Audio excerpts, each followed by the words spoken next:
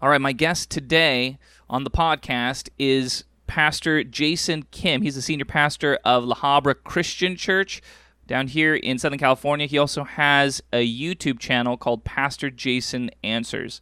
And today we're going to be talking about the New Apostolic Reformation. So, Pastor Jason, thanks so much for jumping on the podcast here and agreeing to have this discussion. I'm happy to be here. Thanks, Dennis. All right, great. So, a lot of people aren't familiar with this terminology of New Apostolic Reformation. So let me do a little bit of a brief overview. So this is a term that was coined by, I believe, by C. Peter Wagner, who was a professor of church growth at Fuller Seminary. And he, my basic understanding is he saw certain leaders in the body of Christ that had similar characteristics. And he made an argument that essentially these are modern-day apostles, and so he put a bunch of people in this type of group. And I think the idea was more of an academic, exercise in terms of trying to identify the characteristics of apostles and stuff like that. And so, to be honest, I was not familiar with this term until, 4 or 5 years ago or something like that.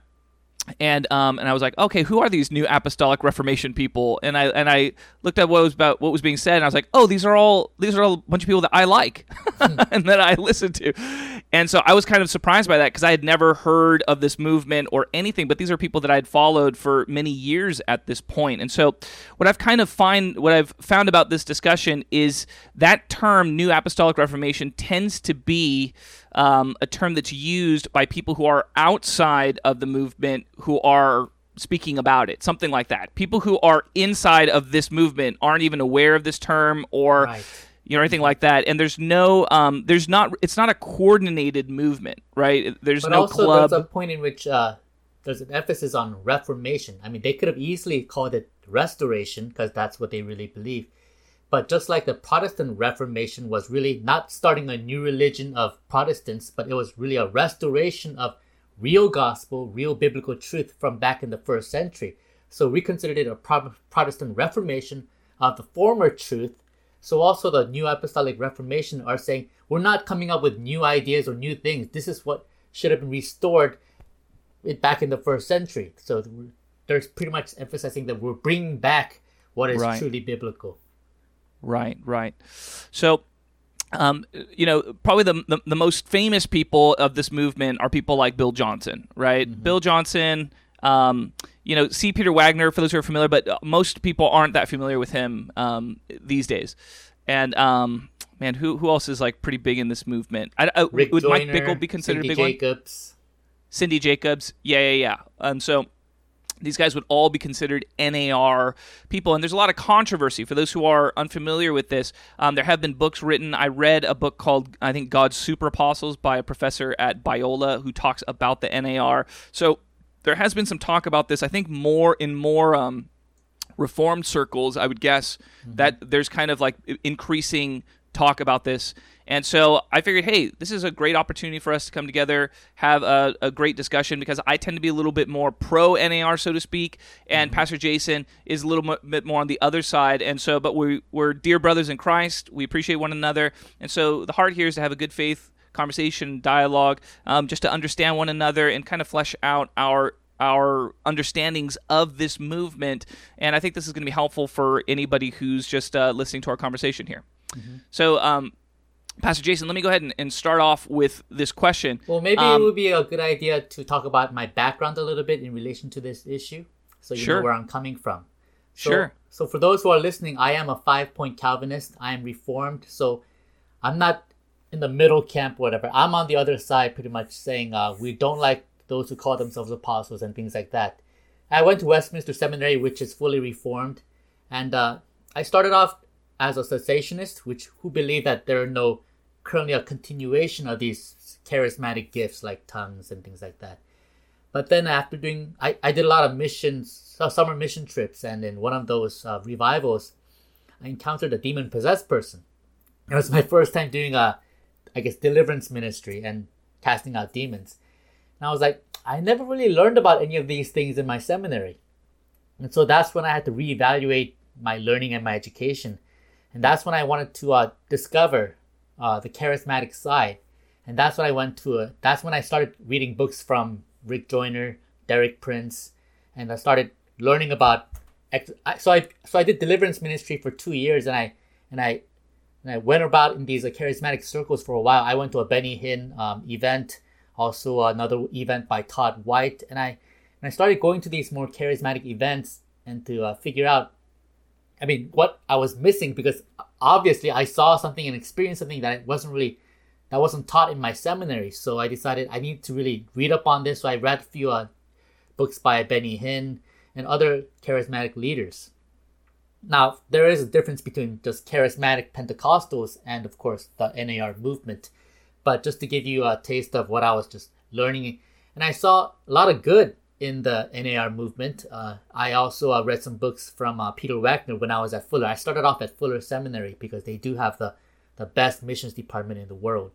And so, because I was more concerned about church growth when I read Peter Wagner's books. But then I also saw that he was really into these new teachings about apostles and prophets and all that sort. And so I saw firsthand what the charismatic circles and the NAR, what they teach, and how people are educated in that field.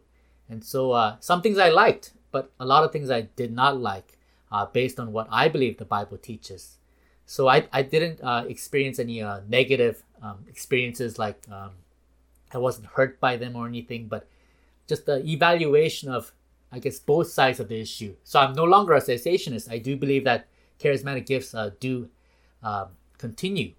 But I think the NAR takes it to the next level. Yeah. Okay. Well, thanks for that. That's great. That's a really interesting history.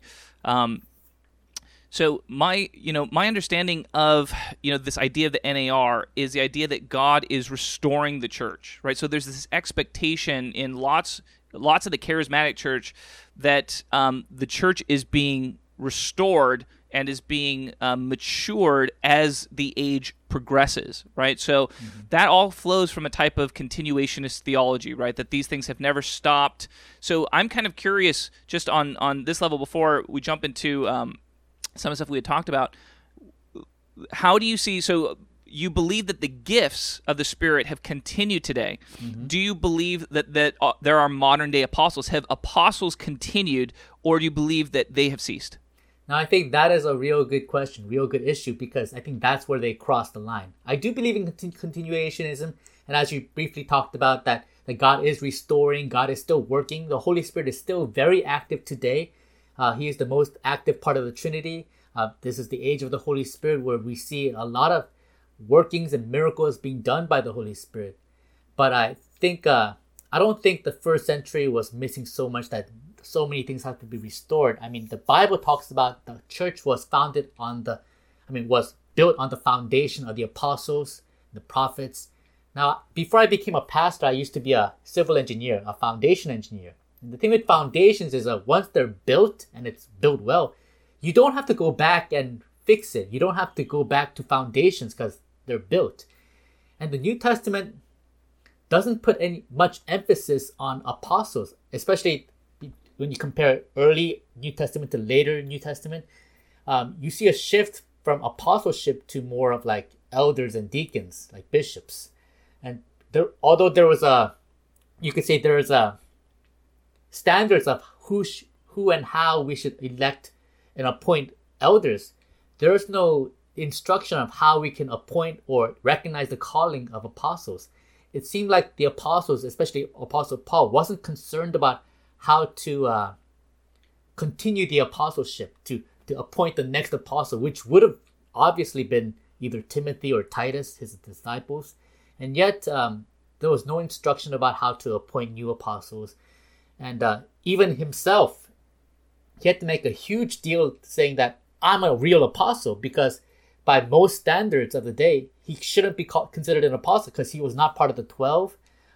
He never really was under the tutorage of Jesus. So he makes it a point. I saw Jesus. He spoke to me clearly, directly on the Damascus Road. He makes it a huge point. And even when they were, I guess, doing one specific succession of apostleship in the New Testament, which was to replace Judas, there were only two options. Although more than 500 people have seen Jesus, and I'm sure there were lots of spiritually gifted people during that first century, and yet only two people were allowed to either succeed Judas as an apostle. And so in the New Testament, we don't really see an emphasis of carrying on the role of, or the office of apostleship. And in establishing new churches, we see an emphasis on bishops and just house churches, but no calling of apostles. Got it. Yeah, so I hear you. So it sounds to me like you believe that apostles have ceased. Now, is that because you believe that there were only the original 12, or do you believe there were more apostles in the first century? I think it was originally only the original 12, but not just who they were, but the purpose that they fulfilled. The purpose was to build the foundation of the church, which is to complete the Word of God, the New Testament. So, although we do say the book of Acts is still being written to this day because the Holy Spirit still continues, yet I believe, along with most Christians, that the canon is closed. God isn't writing new books of the Bible. We're not going to hear from this new apostle saying, I have the 67th book of the Bible for the new times, the new age, the 21st century. We're not going to have that because the canon is closed. And the purpose of the apostles were to do acts of miracles to show that they are truly giving the Word of God, the authorized Word of God. And so their job was to establish the church, which means establish the Word of God, which will continue on to generations, even after they've passed. And so since their work was done, the foundation was built. And the New Testament speaks of that in past tense, not that God is still using apostles to continue to build the church, but it says the church was built on the foundation of apostles, prophets, and all these people. And so we do have the gospel complete. We do have the canon that's complete.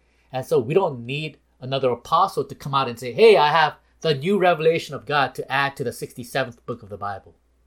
For sure.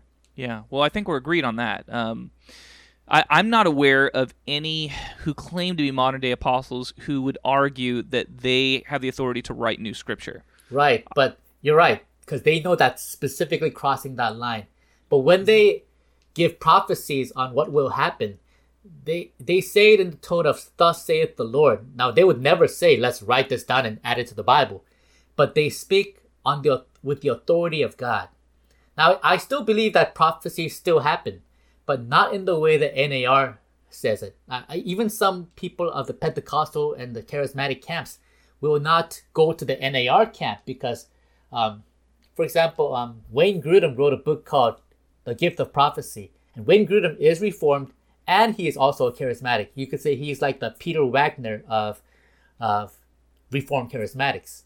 And so the way he defines prophecy is that it's more localized, and it could have some mistakes because having been in the camps, the way we do prophecy is really by feelings. And it's all about discerning with your wisdom, is this feeling from myself or is this feeling from the Holy Spirit? But if you know feelings, of course, it's very subjective. And so you get better with practice. And I was able to prophesy over some people with even some precision because I had practice on it. But still, at the core of it, it's still all about how I feel about this person, but is this feeling coming from the Holy Spirit? And I believe that's okay. That I think God, Holy Spirit uses that, and He works among groups of Christians during prayer and during counseling to give us those kind of revelations. But when Cindy Jacobs or Rick Joyner goes up on the pulpit or on the stage and says, World War III is going to happen, as Cindy Jacobs said, I think last January, about Iran, World War III, Iran's going to start World War III. Now, she says those things, and other NAR prophets says things with authority that this or that event will happen, and of course, it didn't happen. Yet when they say it, it's spoken with such authority as if it's thus saith the Lord, and I have a problem with that. Sure. Well, there's a number of different things I want to respond to because there's so much good stuff to talk about here. Well, let's go. But let me just say about apostles. Just because someone calls himself an apostle, I don't automatically call that person a heretic or, oh, that's false theology, because I still believe in Peter Wagner, how he defines apostle. I mean, I still teach Peter Wagner's list of spiritual gifts, including the nine charismatic ones. And the gift of apostleship, the way I teach it and the way it was originally presented by Peter Wagner, was that it's the gift of church planting. And so I really do see that role as the gift of apostleship, of like planting churches and really setting up leaders and appointing elders and things like that. And that's a real gift that God still gives. So when I do see or hear someone saying that he's an apostle, a red flag does go up, but I don't immediately say, oh, that person, you can't trust that person. Because I think even if some people have wrong theologies regarding this matter, I think they could still be my brother in Christ. Sure. Yeah. Well, I appreciate that. Okay. So let's stick on the apostleship question. What I'm hearing from you is it doesn't seem like the New Testament really places a great importance on establishing the succession of apostles, right, or how to anoint new apostles or things like that. And I appreciate that. I do think, though, there's pretty strong evidence in the New Testament that shows that there were apostles, that was an expected part of the church. And it does seem to me that the arguments that you gave were very similar to the cessationist arguments that I hear concerning the gifts, meaning the argument for the continuation of the gifts and the continuation of apostles seems very similar to me, right? It seems like the argument for the continuation of, or the cessation of, the gifts of the Spirit was always, hey, God gave these this normative power in order to establish Scripture. And now that we have Scripture, we don't need these gifts, right? That is the most common argument that I have heard in the cessationist camp. And again, it's this idea that Scripture has replaced these things. And that is pretty much the same argument that I feel like I'm hearing from you, that the apostles were really just there to establish Scripture, and now we don't need them anymore. And my problem with that is that there's nothing explicit in the Bible that says that. So I'm fine with that being a theory, right? I think that's fine as a theory. Hey, let's investigate that theory. Let's explore that theory. It might be true.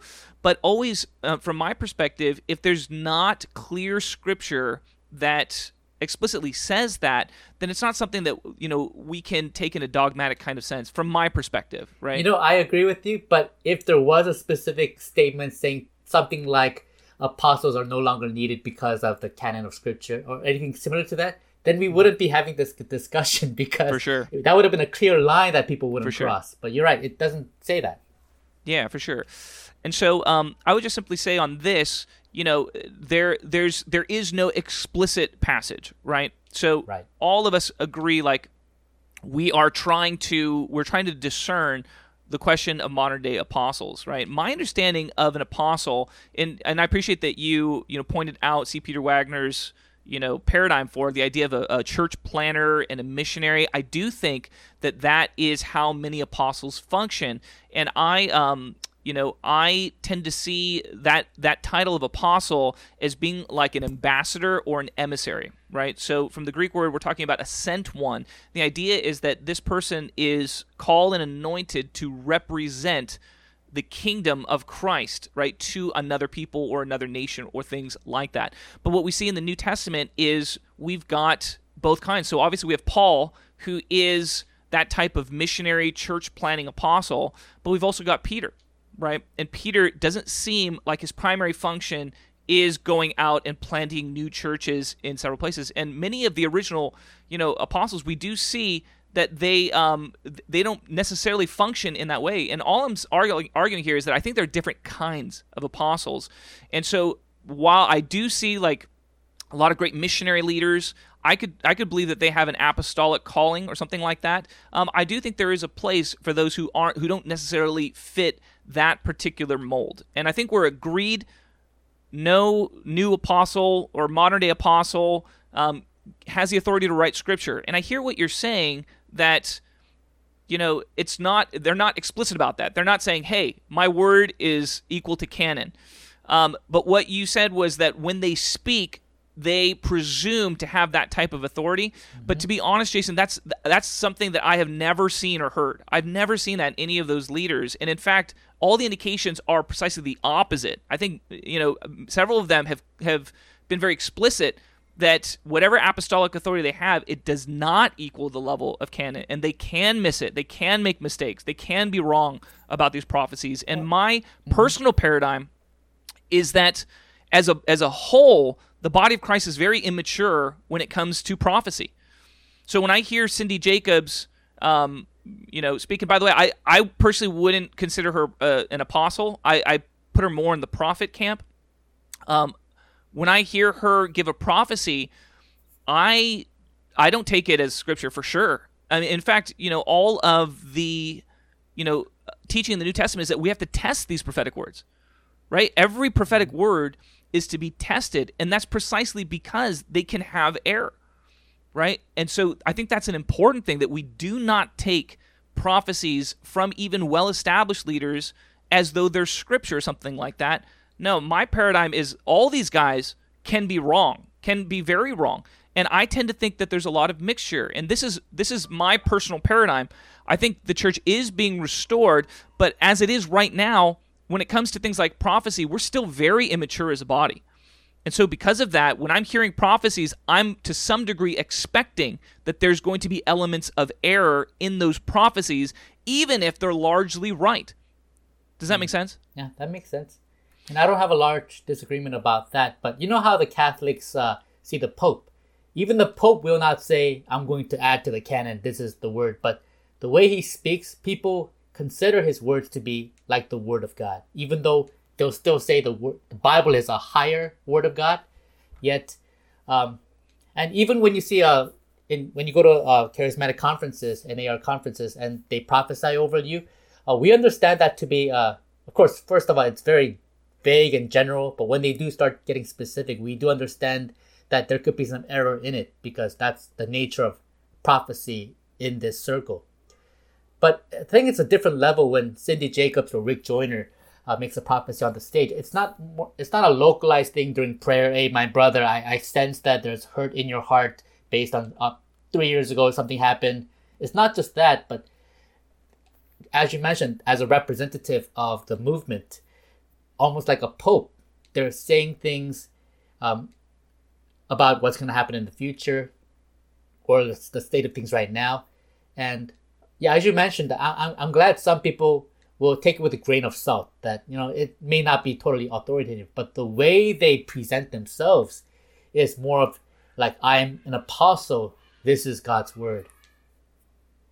I mean, to be honest, I've never heard any of the ones that I really respect. So I can't speak for everyone, because again, the membership in this club is somewhat nebulous, right? Right. But the guys that I really respect are guys like Rick Joyner, Mike Bickle, Lou Engle. Some of these guys, I've heard them take pains, right, to explain that they're not speaking with some type of infallibility or something like that, right? Mm-hmm. And I don't know, I don't know if there's Benny Hinn out there or some of these guys that I'm not as familiar with who are giving indication like that. So I can't absolve the entire movement, right? Mm. But I would simply say that, look, I think that that's wisdom to take any of these prophetic words and test them, right? And test them. And I think one of the problems with the movement in general is that there's not good teaching. There's not solid doctrinal teaching. And so people can come into these movements not understanding some of these aspects and hear things like, oh, this person's an apostle, and they can attribute them with that kind of, authority. So I'm not saying that doesn't happen. I think it probably does happen a lot. I just don't think that that's intended by many of these leaders, right? They're not intending to do that, but because there's a lot of different teachings. Everybody's teaching different things, right? Mm-hmm. Like different people have different qualifications for what makes someone an apostle. You go to some churches and half the people there are apostles, right? Yeah, I get it. I don't think that's not healthy at all. So I totally understand there are serious problems in all this stuff. I attribute that to our general immaturity in the church and how new a lot of this stuff is to the body in general, right? Like, I don't know, before C. Peter Wagner in the 90s, I don't know that there was a common, understanding that there's lots of apostles around. I don't think there was, right? So because of that, all of this stuff of us learning or discovering, or however we want to put it, that there are modern day apostles, well, we're still in the learning phase of how to treat those people, how to understand their authority, where they have authority, where they don't have authority. So I understand that there's lots of confusion over this, right? Mm-hmm. And I wish that, we could have, one of my strong desires in the charismatic church is that, we would have a strong value for doctrine, that we would really care about these things. I would guess that one of the areas where we're probably in a lot of agreement is in the charismatic movement, there is an over-reliance on prophetic revelation. And I think that's really unhealthy when you're building doctrine off of prophetic revelation. But I think that's the reason, because it is more exciting to have more current events and more of a prophecy. And that's why there's less of an emphasis on doctrine and Bible study. And yes, I'll say that there are some charismatic leaders and NAR leaders who do focus on doctrine. And if Peter Wagner is one of them, about biblical truth and things like that. One person that I discipled, he is now one of the leaders of, you could say, like the NAR camp, like under Lou Engel's camp. And I highly respect Lou Engel. I prayed with him several times, and I really love his heart. And there's no emphasis on doctrine because there is no unified doctrine, as you mentioned. I mean, people believe different things. If I want to be specific, I would say Kenneth Copeland, who's recognized as an NAR leader, is a false teacher. And some NAR leaders will also agree, yeah, he's a prosperity preacher. He's not a gospel preacher. And yet, like Benny Hinn, I mentioned that he is also a false prophet. And some NAR leaders like him, some NAR leaders don't like him. And so there's no unified doctrinal stand that they could stand on saying, well, he crosses the line here or there, because it's more emphasis on what is the Holy Spirit saying right now to our generation, to our people. And since the emphasis is there, the Word of God seems more like the past. Like, it's still important, but this is like, I could digest this better, and it helps me grow more. So I want to stick to these prophecies and focus on the Holy Spirit and focus on my prayer life. But reading the book of Leviticus, it's not doing it for me. So it's more of an emphasis on what practically works, more of an emphasis on experience in this movement. So they're not anti-Bible. I'll definitely say that. They're not anti-Bible, but because of the emphasis on experience and what works for you right now, which is what Peter Wagner once said. He said, how I form my theology is what works. But I don't think that's a good guideline of what's a good way to stick to doctrine. For sure. Yeah, I mean, I agree with that. I think that's the hard part about talking about this movement, because it's not a denomination. It's not a movement in any traditional sense. Really what it is, it's a bunch of separate leaders who agree that there are modern day apostles. Yeah, right? Yeah. And they've been kind of lumped into the same movement. So yeah, there is no cohesive doctrine, and we're pointing out some of the deficiencies or the weaknesses of the Pentecostal charismatic church as a whole, I think. But to be honest, from my perspective, I think a lot of that is because of the bad doctrine in the more conservative Reform camp. And let me clarify there. I'm not necessarily trying to say that Reformed theology is terrible or something like that, even though I personally don't agree with it. But what I am saying is that there was a rejection in huge parts of the church of the Pentecostal movement. There was a rejection of a lot of this stuff. And so what happened was you had these churches forming, being rejected by the respected teachers in the church, something like that, right? And so I simply say this. I love people like William Grudem, right? I'm so thankful that there are a lot more people on the more traditionally conservative side who value doctrine, who are, and like yourself, who are becoming open to the reality of the gifts of the Spirit, and now who are bringing their value for doctrine into the movement. I think that's really, really important. So I simply say I think it works both ways, because what you have is you have people who they've had these experiences, they know they've had these experiences, but many of the respected Bible teachers are saying, no, your experiences are demonic, they're wrong, and so they go, well, I'm going to go find the teachers that can help me understand my experiences, right? And so I think that's part of the problem here. And I would just simply say, and this is what I personally teach, I think we need to have a high value for the Word, for the Scriptures, and a high value for the Spirit, right? And those are the teachers that I like. So again, I'm not familiar with Kenneth Copeland. I have heard some pretty negative things about him. But guys like Mike Bickle, I could tell you that guy has a very strong value for doctrine, right? He's teaching Bible constantly, and that's You're right. I met up with Mike Bickle at IHOP in Kansas City, and there are some things that he disagrees about the doctrines of some NAR leaders, including dominion theology or postmillennialism, and he has a more level-headedness towards the NAR. You might even say he's more of a very strong charismatic, and maybe not even NAR. I think he believes in modern-day apostles. I'm not sure, to be honest. He does believe that, yeah. I think so, yeah. And that's part of the difficulty here, right? Because we're people, like, there's no denomination. There's no clear denomination with the denominational beliefs and it's like without that structure, yeah, it's hard to know what everyone believes about everything. I mean, even the qualifications for apostle, right? I think that's something that we should probably explore here a little bit, because we do see, for example, in the New Testament, we see, I believe it's to the church of Ephesus in Revelations 2, right? God tells them, you've tested those who claim to be apostles, and you found them to be false. So this idea that we're supposed to test those who claim to be apostles, I think that's really important. But a huge part of the problem here is, what exactly are the qualifications for apostle? What are the criteria? And you go into a lot of places, and like I said, I've been to places where it seemed like everybody was being called apostle. And I'm just like, what is going on here? And there is this thing that I've seen in many parts of the movement where everybody wants to be an apostle, right? Because of course, right, if apostle is the boss or whatever, of course you're going to have a lot of people wanting to be the apostle, right? Right, and it's a calling. I mean, God calls people to be prophets, teachers, apostles. But I remember Bethel Church in Reading was teaching in their spiritual gifts class that they were giving out gifts, whether it's gift of prophecy, specifically they were giving out gifts of prophecy and just encouraging people to try it out. And I thought that's I wouldn't say that's heresy. I wouldn't call it that, but there's something iffy about that kind of thing.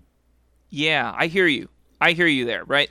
Let's talk about that a little bit, because I feel like I understand some of where that's coming from, and I do share some of concerns that I hear from you as we're talking about this, right? In the charismatic movement in general, there is this sense where we have to take risks, right? Like John Wimber was very famously, said risk is spelled faith is spelled R-I-S-K, right? You've got to take risks. Yeah, and you've got to like lean on the edge of faith, and I see that that's a very strong value in the charismatic movement. So for me, when I was in college, I was part of a charismatic group there, and right after that, I served at a Reformed charismatic church. But what I found in time was that they were about 10 times as Reformed as they were charismatic. Right. Like, I'm not surprised. Mm-hmm. Yeah, and to be honest, I was really frustrated, because I'm like, hey, you have to try and use the gifts in order for them to get used, right? If you don't take risks, we're not going to see any of the gifts being used. Right, and these gifts have to be developed by usage.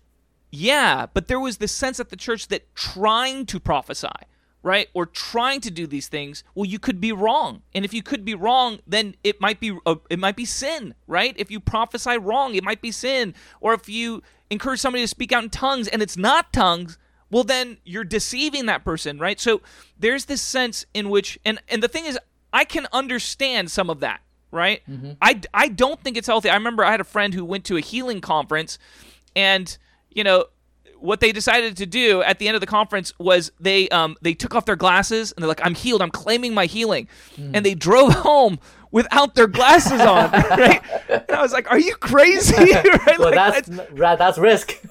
Yeah, exactly, right? Like, I'm like, that's craziness. I feel like that's craziness. But at the same time, I understand their heart. Their heart is, I want to do whatever I can to realize this healing. And if healing requires faith and I just have to believe in all this kind of stuff, then I'm going to take a risk for it. So I understand the heart, but yeah, a lot of times it ventures into areas that are so unwise, right? Well, before we continue, I want to differentiate that I don't want to lump NAR along with all charismatic movement, because I do respect the Pentecostal movement, and they do have lines, they do have doctrinal values, and I do agree with a lot of their I disagree with some of their charismatic beliefs, but I consider them as a legit branch of Christianity in which it's cool. I get it. Mm-hmm. Although there's a overemphasis on the Holy Spirit more than the Word of God. Yeah, I get it. But I think NAR becomes dangerous because there's a greater emphasis on apostolic teaching and like dominion theology, that we're going to take over this land, including spiritual mapping. And I think it crosses the line, although the lines are a bit blurry between charismatic and NAR. I think there's a danger when you go more towards NAR than just charismatic movement. I have no problems with the charismatic movement. I mean, the problem here is the line is so blurry. I don't know where those lines are. True, you're right. Right? I really don't. Like, because I don't, like, I would not feel comfortable saying I am NAR, I'm in the NAR camp. Right? Because I'm like... And nobody says that. Nobody says that, really. Yeah. Well, I don't know who all is in the camp. You know what I mean? Like, right. But I do know there are leaders that I highly respect, that I follow their teachings, and they are branded as NAR people. Mm-hmm. So that's the difficulty with this whole discussion. It's like, it just seems like there's this lumping together of people that is somewhat artificial, and it's like, I don't know... I don't know who the heck they're talking about, right? Mm-hmm. And that's part of the difficulty here. I read a book, I mentioned it earlier, I read this book called God's Super Apostles. It's written by a professor at Biola, and it did feature, some of the people that I respect, like Bill Johnson, like Mike Bickle, and some of these guys. And to be honest, I was angry reading that book, because what they lumped this them all author together, did, right? What's that? They lumped them all together with Kenneth Copeland and other false teachers, and yeah, there was surely some lumping together, but it was not just that. It was uncharitable interpretations of their teaching. So they would take quotes of them, but then they would interpret it in like the worst possible way. Like, it's like what people do to Trump. I feel like it's like it's like what the media does, where they take his literal words, but they run the worst parts in the worst possible interpretation. And then they trump it out. Look at what this guy thinks. And it just felt like the same thing with a lot of these leaders, where it was like, hey, no, but I'm familiar with their teaching. Like, one of the common complaints that you hear, a criticism against the movement, is that they claim to be apostles and they claim to have authority over you, right? Like, you have to obey them because they're apostles. But those guys that I respect, they're the least controlling leaders that I know in a lot of ways. They're not pressuring people. They're not trying to manipulate people. They're not saying, hey, I'm an apostle, so you have to listen to me. In fact, that's why most of them, even though I think they privately believe they're apostles, they won't publicly say that, because they don't want to communicate this idea that you have to listen to them, or you have to obey them, or they have authority over you, or something like that, because that can get very controlling. So I did want to ask this. Let's try and identify a couple things where we agree and disagree that there are concerning teachings. We've already touched on some of those things, in this movement already. I'd love it if we could just flesh out a couple of these things. I know Bill Johnson is kind of in the heart of the controversy here, and because I've heard a number of problematic things at Bethel, and the things I agree with a number of those problematic teachings. Yeah, but I also think that we don't really have to pinpoint or critique specific leaders or even specific churches, because it's not a movement that's really solidified in their teachings anyway. So there are aspects that we could talk about in the movement that I disagree with. One of them, which we discussed, is apostleship. Another thing I'd say is the emphasis on dominion theology. That it's up to us to take over the land.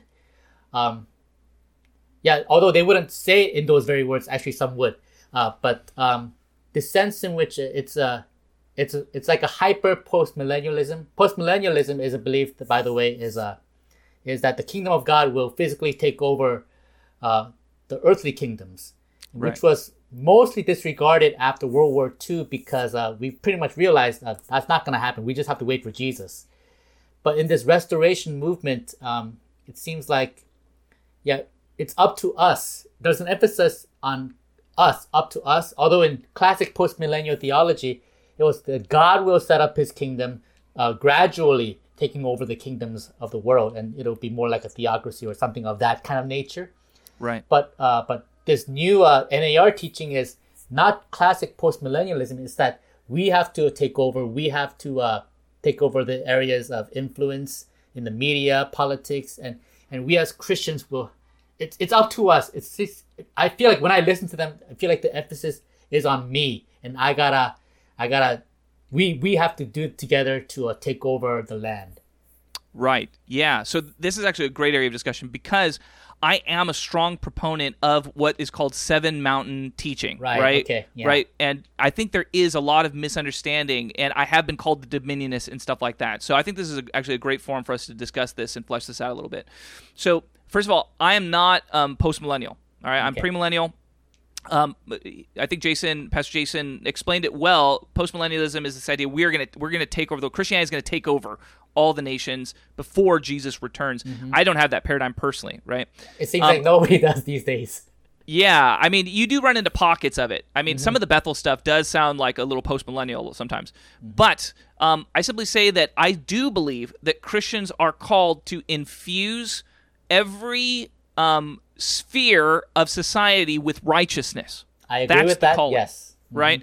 And I teach that strongly. Like that's an important thing, right? Like that when you're working at your job, that you're fighting for a righteous culture at your job, right? If you're in the media, you're fighting for a righteous culture in the media. If you're in Hollywood, you're fighting for a righteous culture in Hollywood.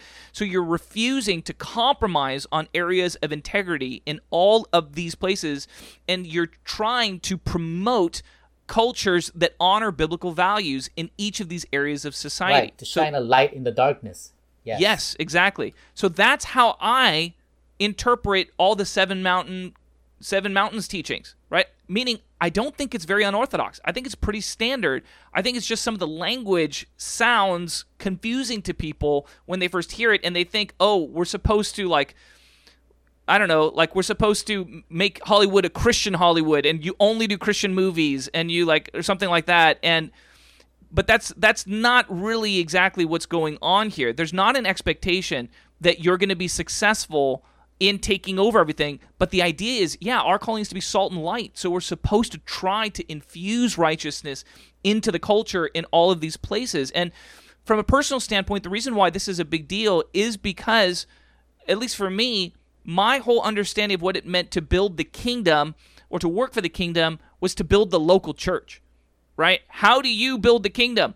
Well, you serve at your local church, you tithe to your local church, you bring people to your local church, all of that kind of stuff. But, my understanding has flipped on this, and it wasn't that was an explicit teaching. It's just that was my paradigm. But the Seven Mountains stuff has really helped me have a vision for how Christians have a calling outside the local church, right? And it's important that they are laboring for the kingdom in their places of business, in places of culture, that we have to speak into these areas, because that is how we seek the kingdom outside of a local church context. But what you've said so far, I think most Christians will agree that we are ambassadors of Christ in the world, but not of it, light and salt of the world. And I think most Christians will say, oh yeah, of course, as kingdom citizens, we are to be infused into our culture and the media, and not be our own little salt shaker, just hang out with Christians and only watch Christian movies and read Christian books. I know we agree on that point, but I think NAR, steps over more than that, right? I don't think so. I mean, like I said, because look, the most popular NAR teacher on Seven Mountain stuff is Lance Wallnau. Okay, he's the guy that is going to be invited in a lot of these places. And I love Lance Wallnau. My understanding of what he's talking about is what I'm espousing right now. And he's like the Seven Mountains guy. That's what I mean. I think that it's more misunderstood by people who don't understand some of the language involved, and then it's purposefully interpreted in a way that is uncharitable, right? Because look, I agree. Some people will do that, and including me. I haven't directly read the teachings of the Seven Mountain. I only heard things about it from both sides, and it feels like to me, since I haven't really read the actual materials, it seems like to me that it's not just ambassadors of Christ in this world, but that we Christians, we're going to take over. And we're going to take over by praying over specific places. That's part of spiritual mapping. That we're going to pray over this district, pray against the demon of Los Angeles or whatever. But that we are going to spiritually take over, and it's going to manifest physically in our culture, in our politics. So it's not just simply as ambassadors represent Christ, which I totally agree with, but I think there's an emphasis on taking over. Am I wrong about that? Yeah, well, it's a good question. It's a good question. When I hear that type of thing, I tend to hear it more as like we can take over. Not like we will, like it's destined that we're going to take over, but like there is an expectation of victory. We can have victory, right? Meaning we can infuse, let's say, Hollywood with righteousness, right? Like that is possible. And, there is prophecy out there, right? And I believe this, that there's going to be a great revival in America, that we're going to have a great reformation of our culture, that America after the revival is going to look much more Christian than the America of today. So in that kind of a sense, that's how I would understand some of that takeover language. But, again, there's always going to be extreme versions of everything, right? So I'm sure that there are people out there talking about a very extreme version of this, and we're literally going to take over, and but not in the circles of people that I respect for sure in the movement. And I would say, look, I'm friends with a lot of the leaders in a lot of these different ministries. Okay. So that's my perspective. Again, we're dealing with imprecise theology a lot of times, which is where a lot of the confusion can come from. So that's the nature of this whole conversation is difficult. Is I'm sure there are some people who are speaking literal takeover, but insofar as I understand the leaders of these movements, I don't think that's how they mean it. I don't think that's how they mean it. Okay, I will say that one area where this gets controversial is in that's very common today. So, for example, I'm very outspoken with politics, things like abortion, right? Things like traditional marriage, right? That I think that's important. We as Christians have to be vocal about those things. Yes, I'm very vocal, and a lot of that understanding flows from this idea of Seven Mountain theology. I'm supposed to influence our culture, even if that offends people, and that's where I get a lot of pushback from Christians of all varieties, where they say, hey, you're some kind of dominionist where you feel like everybody has to, be Christian. But the problem is they're not Christian. We can't expect them to live like Christians. And so we're not supposed to be speaking forcefully about these issues of morality and righteousness. I have a personal problem with that kind of attitude, that we're supposed to essentially hide all the offensive parts of the Bible and something like that so that we can win converts to Christ. I don't agree with that. I don't think that's right. Right. I agree with you. And all that you've said about dominion theology, I agree with you. But I feel like you're missing that argument that I've heard from NAR, that it's more than just representing Christ and letting our voices being heard. But there's a sense in which that I've listened to, that it's like there's a sense of taking over, maybe not by force, but that for example, as we were called to pray over territorial demons over government, not even over Washington, D.C., just over government in general, that there were territorial demons over government. And so as we cast them out, as we call them out, that through our prayer, that power will be restored to us, to Christians in general, that from wealth or political power, it'll be taken away from them and restored back to us. And that emphasis was on the word restoration, that things that were lost to us from the fall, from Adam's sin, that through our prayers and through fighting against the demonic powers of territories and government and media, that we were called to restore that lost sense of wealth, lost sense of political power and of that sort back to us. Sure. And that was part of that dominion theology that I understood at that time. Sure. Yeah, that's really interesting. I mean, the thing is, I could, as you say that, I feel like I can imagine that being taught at some conference somewhere, right? So I'm not going to say that is totally wrong, right? Because I think that type of stuff probably does get taught in some circles. But like I said, that's why it's so nebulous, right? All of this stuff.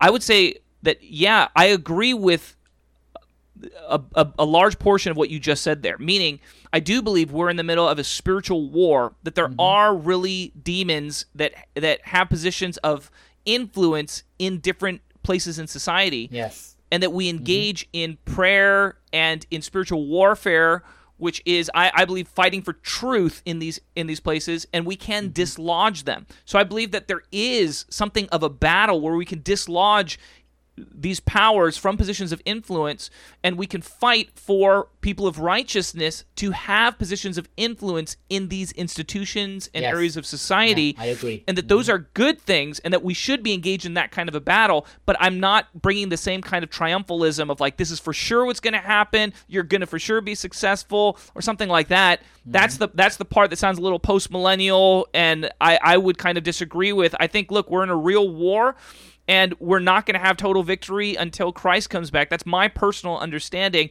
But yeah, I could believe that there are teachers that are teaching some variation or version of what you're espousing there. This is the hard part. This is why, like, part of me is like, Catholicism, for all of its flaws, it must be nice to have some kind of hierarchical structure where you can correct people and like have accountability. I mean, that's one of the huge flaws. I just feel like in Protestantism, where everybody's teaching their own thing, and it's like, there's very little accountability, or you don't know what this movement believes or this pastor believes, and you have to find out. Like, every single leader has slightly different theology. That's what it seems like to me. Yeah. Right. And so it's a tricky thing for sure. So I hear mixture. When I hear that teaching that you're giving, I'm like, hey, there's a lot of parts of that I think are really good, and there's some parts that sound a little troubling to me, like when you say that. And yeah, I'll just be honest. There are, like, if I go to certain conferences that are NAR conferences, I will be uncomfortable with some of the teaching, right? For sure. Like, I'll be like, the way that he's putting that, I don't agree with. Like, there is a type of Seven Mountain Dominion teaching that's all about like getting influence and getting, and it that has prosperity mixed in with it, where it's like, if you are doing right in God, your influence will grow. Right? Like, and all that stuff, I have huge problems with. I remember I went to a conference one time where one of the speakers was an Instagram influencer, like a Christian, and she had a nice Instagram page that she dressed up her babies in like funny outfits. And so she had a huge Instagram following. And I'm like, okay, that's cool. But why is she sharing at this conference, right? Like, what, like, and the implication seemed to be, hey, you want to be like her and get a lot of influence. More, you'll get more followers. Yeah. And that type of understanding of Seven Mountain stuff, I'm just like, that to me is a total misunderstanding. But there is stuff like that out there, I just don't like it. Okay, so maybe I'm in your camp in with that, right? I'm like, dude, no, we have to sacrifice our prosperity many times to follow Christ, right? If you define increasing influence and increasing wealth as signs of God's favor, then man, Jesus was a failure, right? John the Baptist was a failure, right? The apostles were failures in many ways, right? You can't have that shallow of a discernment. And so in that sense, I would say me and you are on the same page with some of that stuff and some of the prosperity teaching that does have tentacles in the charismatic movement in general and in some of these NAR type of places, for sure. Yeah. Yeah, Jason, this has been a great conversation, man. Is there anything else that you would like to bring up in terms of concerning teachings that you have heard or teachings that you really appreciate in the NAR movement? Well, what I generally appreciate about the charismatic movement is the emphasis on the Holy Spirit. I think many churches, whether they're Presbyterians or Baptists or Methodists, I've studied them all, by the way, there's not much emphasis on the Holy Spirit. None will say he's not active. Everybody believes in prayer. Everybody will say that, oh yeah, we believe in miracles, that God could still answer prayer and do all these great things, but there's no practice of it. I think charismatics take practice of it very seriously as almost a requirement. Sometimes it's wrong when they require baptism of the Holy Spirit or speaking in tongues to do specific roles of teaching. Yet, generally speaking, especially people of the NAR movement, they're very devoted to God. They're passionate, and they have a sense in which we are supposed to use the gifts that God has given to us. Now, I think they blur the lines of what gifts are, but I think the gifts of the Spirit is very active today. For example, I believe that we are called to pray over each other, and some are called to prophecy over each other. But I wouldn't call that person a prophet. I wouldn't say this person has been anointed and he has that specific gift. But I think in today's time, the gifts are more fluid. That's how I understand it in terms of practice. That as I'm praying for someone, I may feel a word of knowledge, but that may not mean I have a gift of word of knowledge. For example, on mission trips, I've done miraculous healings of people who couldn't walk or people who couldn't hear or talk. And yet, I wouldn't say I have the gift of healing. But during those times of prayer, during those specific instances, the Holy Spirit is able to work, and we see miracles because the Holy Spirit is alive and active today. But I think where some charismatics and most NAR people will make the gifting so elevated, in which, oh, he's a prophet or he is someone who heals. And it's like, I don't think it was meant to be like that kind of position, but I do love how there's an emphasis on the Holy Spirit, especially in evangelism. I learned that from the NAR teachers, in which I forgot the actual terminology, but it was like victorious evangelism, in which you go out expecting to do works of miracles or of healing or word of knowledge, so that when you evangelize, it has a certain sense of power.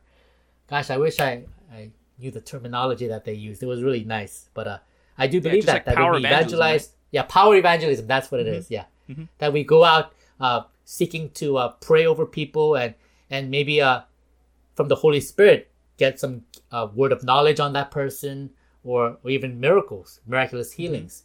And I think that's lacking in other parts of Protestantism or Christianity, in which we don't expect the Holy Spirit to be active in our evangelism. So I love that about the charismatic movement, in which they recognize that the Holy Spirit is active. We're supposed to use him and be part of what he is doing. And so I love that. But I think there's an overemphasis on that sometimes. Yeah. Yeah. Well, I think I agree with you completely, right? And in fact, it sounds to me like if you have a strong value for power evangelism, I mean, help me understand, is that common in the more anti-NAR movement? No, that's not. Yeah. And because I come from a more cessationist theology background, like Westminster Seminary, all of us will recognize, yes, Holy Spirit is active. Yes, he does miracles. Yes, he can cast out demons. But there's no practice of it.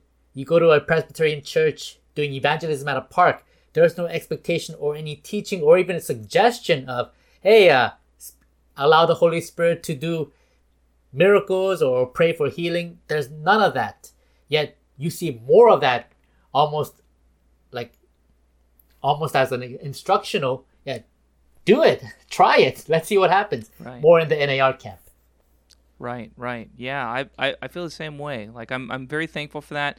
One of the things I have concerns about in, again, NAR charismatic circles is a lot of times there's not an emphasis on actually leading someone to repentance. Right, I think that is something that is concerning. A lot of times there's this thing, hey, we want to see a miracle, and we want the person to feel God's love. But let me just say, I think that's more of a problem with general American Christianity. I wouldn't pinpoint that as a specific NAR concern. I think in general Christianity today, I think there's no emphasis on repentance. For example, Joel Osteen. And so so I think in general Christianity, whether it's Presbyterianism or Methodist, I think you'll see that, not just NAR. Yeah, well, thanks. I appreciate that. I think you're probably right about that, right? But yeah, that's I know, like Todd White, somebody who I respect and appreciate. I know that he was basically challenged, I think, on not calling for repentance during his gospel presentation. And I saw a video where he was like repenting of that and saying, yeah, they're right. I do need to try and lead people to repentance. Oh. And so I appreciate that. I think that's partly how the body is supposed to function, meaning you've got guys like Todd White whose emphasis and heart is really to see miracles and signs and wonders while he's evangelizing. And then you've got, teachers in the body of Christ are saying, but hey, the way that you need to evangelize is you do need to call people to repentance.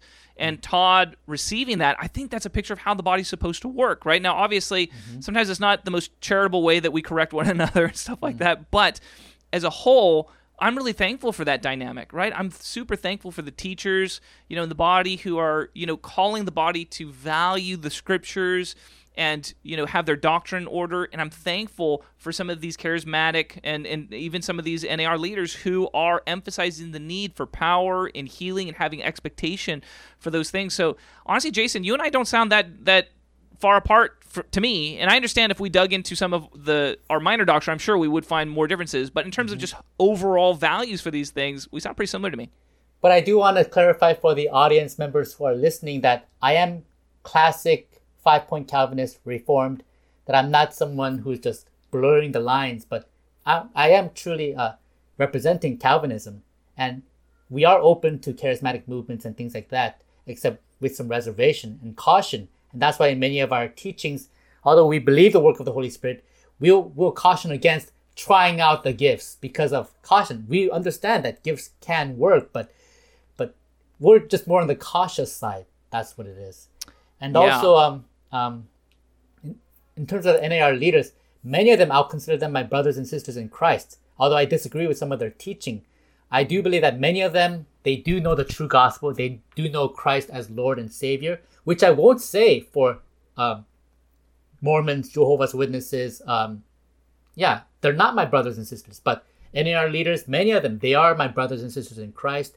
And even if they do teach some wrong things, I know their heart is in the right place. They love God. They're devoted to Christ. They want people, and especially Christians, to grow. They want to disciple people. And I do understand that. I just think that their understanding of the Bible is just lacking. So I think that's what leads them to say things that are just heretical sometimes. But their heart is in the right place. I think they need more biblical training, which, we all do, right? But I think generally speaking, they are my brothers and sisters. Yeah, well, I definitely appreciate that. And I think, I think we feel similarly. I think there's one last question I'd like to explore with you if you have a little bit more time. Oh, yeah. You brought up that in Reformed circles, they tend to be more cautious. And I hear that position a lot, which is like, I'm open to the gifts of the Spirit, right, but I'm cautious about it. Exactly. Right? And, I feel like part of me understands some of that, and part of me thinks that that's very problematic, right? And I'll explain a little bit. Like, I think, look, from the Bible, you can't have a cautious mentality towards the gifts in the sense that, Paul says in 1 Corinthians 14, we're commanded to eagerly desire the spiritual gifts, right? Especially that you may prophesy.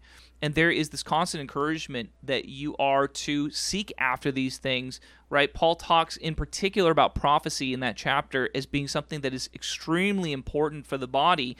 And he says explicitly, do not despise prophetic words, right? And what I see in many of those of my brothers and sisters who are open but cautious is they're not intending to disobey those passages, but it sure seems like they are. Like they've decided, we're not going to eagerly seek after the gifts. I've had leaders, I had one leader tell me, a little Holy Spirit is good, but too much Holy Spirit is not good, right? and I know what he means, right? Yeah, I know he's not Yeah. trying to give a theologically precise statement there, right? He's saying, like, we want to avoid the abuses that we see in some charismatic circles and stuff like that. And the thing is, I'm fully on board with that, right? Like, I totally agree. We should not be doing some of these abuses that we see in the charismatic movement. But I just feel like we have to have a heart where we are eagerly desiring the gifts. We're trying to grow in them. We're trying to train people to use them. We're trying to get prophetic words and test prophetic words. We're trying to do all of that. And we don't need to go into, abuses or really weird places. Although I understand that can happen. But my heart is always like, hey, let's pursue these things in biblical order. Mm-hmm. I agree with that, and there are many charismatics who believe and teach what you just said.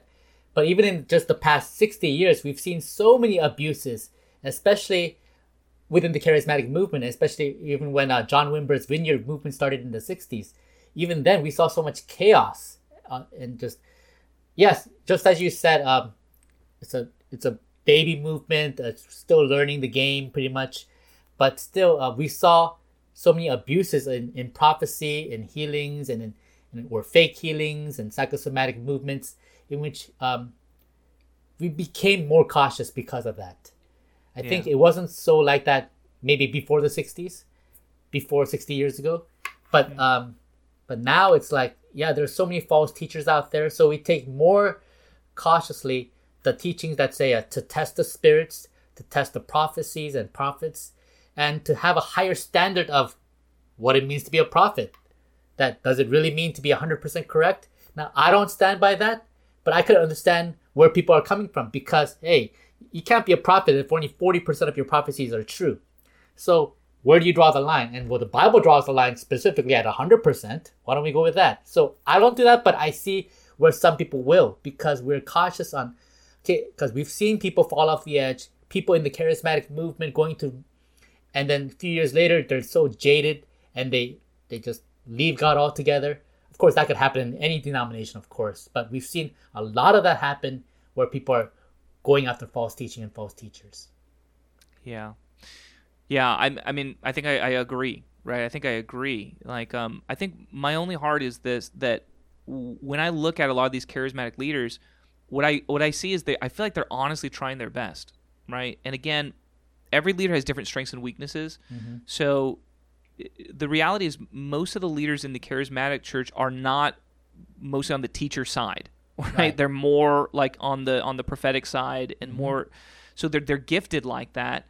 And I just see it as these are deficiencies because of the lack of unity in the body, right? That's my personal, perspective on this. Like, I feel like you have these leaders who they're very spiritually sensitive, and they sense things like demons, and they do get dreams and things like this. And the problem is their gifts are rejected at a lot of more conservative churches. They're not esteemed. They're not honored. And so they naturally find their way into these more charismatic churches where there's not strong doctrine and things like that. So I tend to see this as more an issue of disunity than an issue of charismatic teachers who are trying to have bad doctrine. It's just not their primary gift. Like for me, I'm like a learner, right? Mm-hmm. I can just sit and study scripture and like read commentaries and things like this, and I really enjoy that. But a lot of these leaders, they hate that stuff.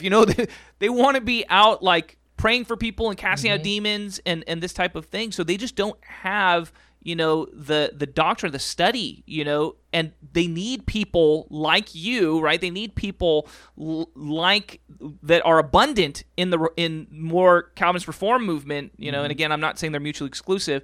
Right. But we need one another. And that's just my paradigm. And it's very difficult. It's very hard, right? Because there's so many areas of minor doctrine that turn into reasons for division. Right? I have friends of mine that I agree with like 95% of their theology, but because of the 5% that we disagree about, it's very difficult to do ministry together sometime. Right? I agree. Yeah, I totally see that. Yeah. So, I mean, I just say this, Jason, I'm super thankful for your ministry in the body. I did watch a couple of your videos on YouTube. I thought they were really great. And, I would just encourage you with the NAR stuff. I want to stand with you against false teaching and false doctrine. I want to stand with you against abuses in this movement. And Amen. Just from our short conversation, I would say I think there's probably a lot of areas of agreement for us. But my encouragement would also, as somebody who is more in the movement, we have the same heart, right? Mm-hmm. I'm trying to raise up people that have a strong value for doctrine, that are not falling for some of these abuses. And I hope that we can have a greater unity in the body. Amen. Amen. Amen. All right. Well, thanks, Jason. Really appreciate you coming on today, man. Thanks for having me.